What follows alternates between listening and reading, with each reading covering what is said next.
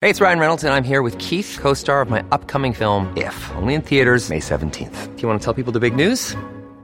All right, I'll do it. Sign up now and you'll get unlimited for $15 a month and 6 months of Paramount Plus Essential Plan on us. MintMobile.com/switch. Upfront payment of $45 equivalent to $15 per month. Unlimited over 40 gigabytes per month. Face lower speeds. Videos at 480p. Active Mint customers by 531.24 get 6 months of Paramount Plus Essential Plan. Auto renews after 6 months. Offer ends May 31st, 2024. Separate Paramount Plus registration required. Terms and conditions apply if rated PG. If you're struggling to lose weight, you've probably heard about weight loss medications like Wegovy or Zepbound, and you might be wondering if they're right for you. Meet PlushCare, a leading telehealth provider with doctors who are there for you day and night to partner with you in your weight loss journey. If you qualify, they can safely prescribe you medication from the comfort of your own home. To get started, visit plushcare.com/weight loss. That's plushcare.com/weight loss. plushcare.com/weight loss.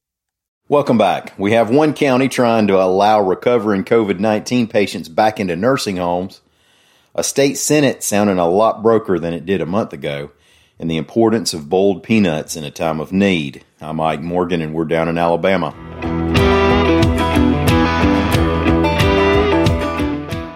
Nursing homes in Jefferson County got a surprise this week when they were told via letter that residents recovering from COVID-19, maybe still testing positive, should be allowed back in, reports AL.com's Anna Claire Vollers.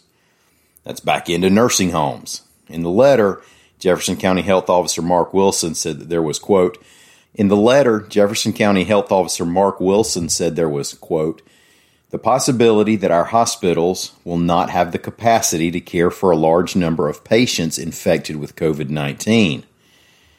And so it's saying that it'll allow COVID-19 patients back into the nursing homes without having tested negative. Now, just about the first thing we all learned about COVID-19 was that it is believed to be quite dangerous to our oldest folks and folks with other health problems.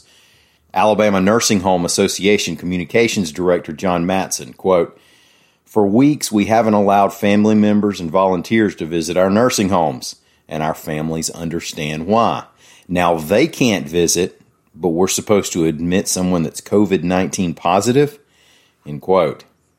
The health department said it's following CDC guidelines for treating COVID-19 patients and working with the Alabama Department of Public Health and state guidelines. Now stay tuned on this one, though. Coronavirus and Alabama updates can be found all day, every day at AL.com. The Alabama Senate met on Tuesday, mostly to officially say that they weren't going to get back together until April 28th. That'll give them 3 weeks to get budgets passed and whatever else they might try to shoehorn into place. But when they do pass those budgets, don't look for the spigots to be wide open. AL.com's Mike Kaysen reports that Senate President Pro Tem Del Marsh spoke to reporters, and he's expecting bare-bones budgets both for the education budget and the general fund. Marsh said he doesn't expect pay raises for educators or state employees. Those were considered sure bets before the COVID-19 pandemic. Marsh, quote, I don't mean to be the bearer of bad news, but I think it would be irresponsible with the economic situation and uncertainty we're in to put any increases on either budget. Senate Minority Leader Bobby Singleton said he thought it might be a better idea to try to wait until closer to September to pass budgets so they'll have a better idea of what some of those economic impacts will be. The budgets we're talking about are for the fiscal year that begins on October 1st. Boiled peanuts are such a staple of roadsides, festivals, and get-togethers in the Deep South that if you grew up here, you might not even realize there are folks who aren't even aware they're a thing. I was a young punk working a sports copy desk back in 19-something when a regionally challenged coworker asked what I was eating. When I said boiled peanuts, she looked at me like I was rolling them up and smoking them.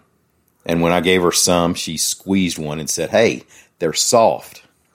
And they make fun of us for dropping our G's.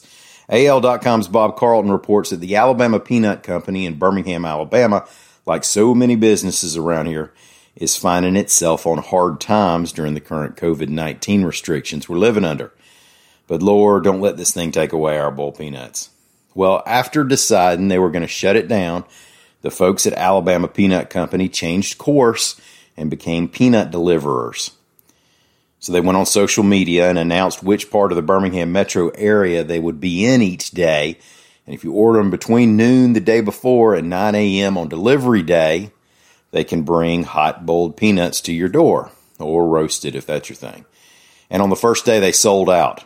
When Bob reported the story, he quoted a customer's post. He said, "Only in Alabama can I get boiled peanuts delivered to me."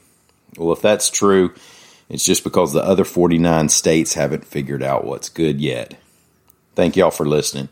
We'll be back here again tomorrow. Until then, stop by and see us anytime you want to on the World Wide Web at al.com.